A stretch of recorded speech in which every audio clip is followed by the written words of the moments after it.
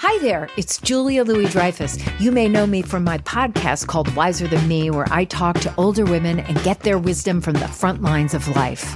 I was amazed by how many people told me our show made them look forward to getting older, which is why I'm here to talk about season 2 of the show.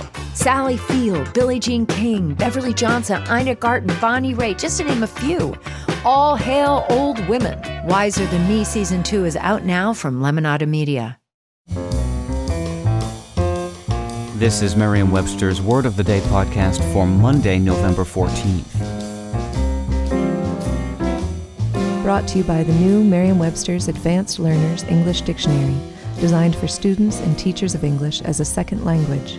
Learn more at learnersdictionary.com. The word of the day for November 14th is bamboozle, spelled B-A-M-B-O-O-Z-L-E.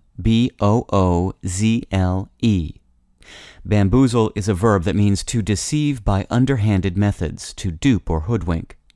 It can also mean to confuse, frustrate, or throw off thoroughly or completely. Here's the word used from a column by Ray Cox in the Roanoke Times. Football at every level involves repeated acts of deception. A quarterback fakes a handoff, a receiver pantomimes a catch to bamboozle a defensive back, a linebacker feints a blitz before suddenly reversing course to drop back in pass coverage. In 1710, Irish author Jonathan Swift wrote an article on the continual corruption of our English tongue, in which he complained of the choice of certain words invented by some pretty fellows. Among the inventions Swift disliked were bamboozle, bubble meaning a dupe, put meaning a fool, and sham. Perhaps he objected to the use of sham as a verb. He himself had used the adjective meaning false a couple of years previously.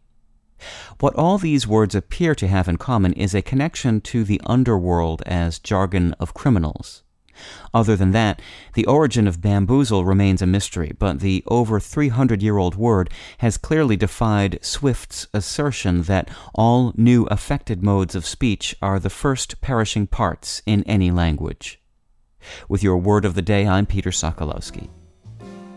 Visit the all-new learnersdictionary.com, the ultimate online home for teachers and learners of English. A free online dictionary, audio pronunciations, custom study lists, and interactive exercises are available now at learnersdictionary.com.